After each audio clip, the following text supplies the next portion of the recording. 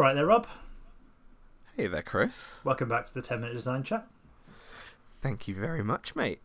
Let's talk about dice.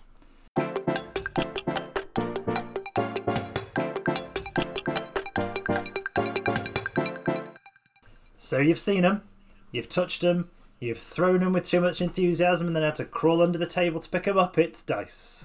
Oh, it's dice. And dice are a ubiquitous component, you know. I've seen everybody using them. I mean, there's very few games I've seen that don't actually include dice. And it's funny actually, Chris. I've got to ask you something. So, you know, I recently went swimming deep in the sea, and as I was swimming and diving underwater, I noticed a merman. Oh. A merman who approached me with, in their hands, sort of gesturing forth a game of some description. But he looked confused by these sort of cuboid-looking devices with little pips on them. But unfortunately, I couldn't explain to him underwater. I'm not as good at deep sea diving as you. So I was wondering if you could sort of put yourself in my shoes in that situation, and sort of come up for air and basically dive underwater and in one breath explain to this merman what he should do with these weird looking box things that he's just confused about. Obviously, this is something I do all the time, so I'll be definitely completely able to do this. So Absolutely. If you just let me take one deep breath, then we can crack on with the description. Hello, Mr. Merman. Hello. Here are some cuboid items in your hand. On each side, you might see there are dots of varying number. Cast them forth into the sea, and where they land, a value will be displayed. That value will determine something in your game. Nicely done. That was good.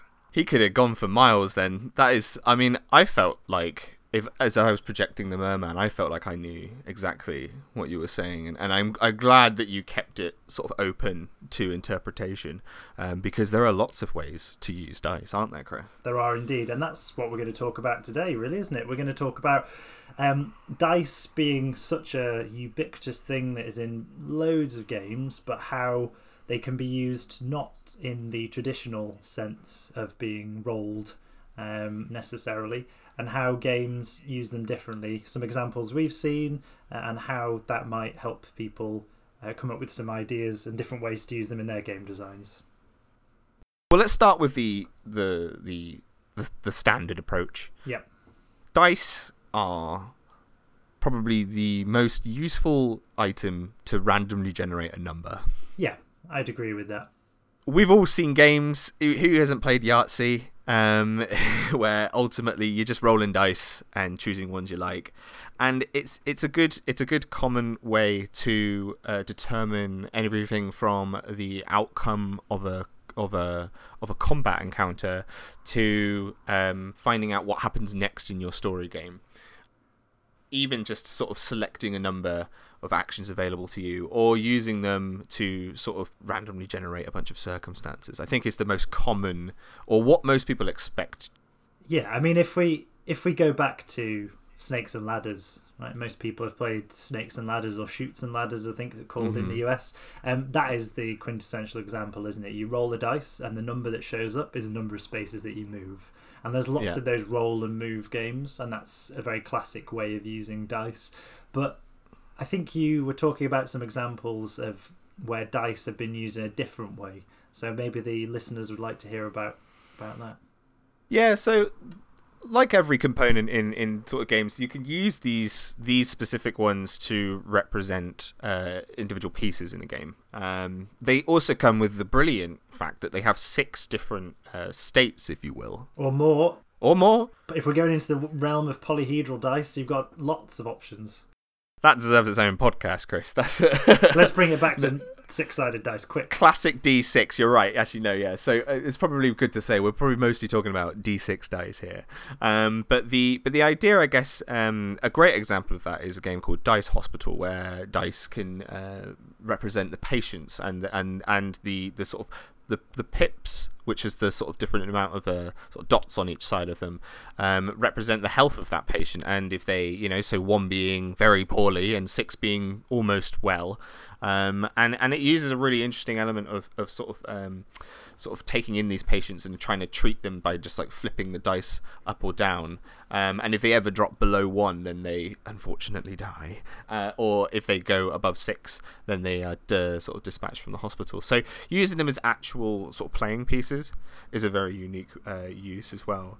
And I think that you did mention something about a game called Flick Fleet. Yes. Talking about projectiles, everyone likes throwing stuff at each other. So this is this alliteration is quite difficult, but it is Flick Fleet.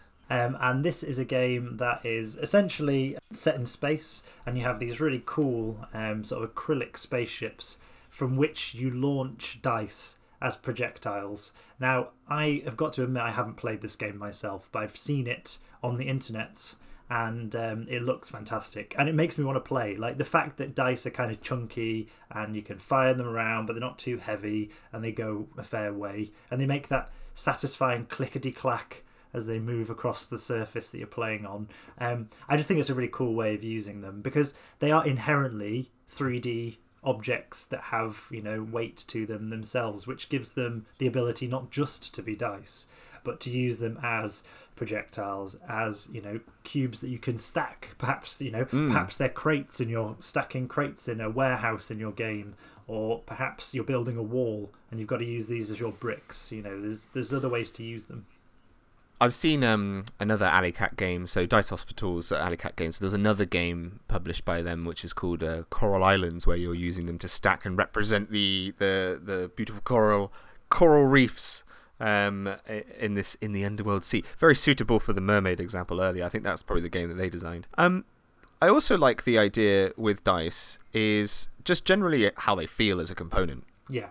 You mentioned briefly the clickety clack, and there is something very satisfying about getting a dice with some, just shaking them in your hand and throwing them. A game that comes to mind that's very pleasing to the ears is Perudo, or Liar's Dice. Is that the one with the little cup?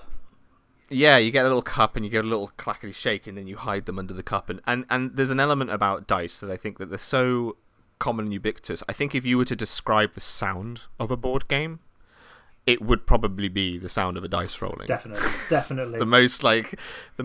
the best ambassador for our lovely hobby we have here. But I think that ultimately the main sort of takeaway with dice is that they are probably one of the easiest ways to get started with making a game. Yes, I agree. Ultimately, we've barely scratched the surface here. Ultimately, you can have custom dice, you can have polyhedral dice. Even down to games where they technically use cards as dice. Yeah. And ultimately, the whole point with dice is that they're one of those components that everybody, even non-board gamers, understand as a gaming component, which immediately makes them way more accessible for a lot of players to get involved and understand how they work straight away. But literally the possibilities are endless with dice. They could be used to represent everything from people to clothing to damage to coral reefs, and I think that is one of the main takeaways when it comes to using these sort of this amazing component. Definitely. And I think that the takeaway message I'd like people to get from this podcast is that roll and move is absolutely fine, and there's a place for that, especially in games for beginners, games for kids, but just have a little think. Is that the most exciting way that you can use your dice in your game, or maybe you can use them differently? And I think that's kind of what I'm trying to inspire people is, they're not just dice, they are tiny cubes of endless possibility. Well, with that, I'm going to say, Chris, it's been lovely talking to you, and I'm going to see you at the 10-minute design challenge.co.uk. Thanks very much, Rob. A pleasure as always. I'll see you at boardgamebud.com. Thank you everyone for listening. And may the dice roll ever in your favour.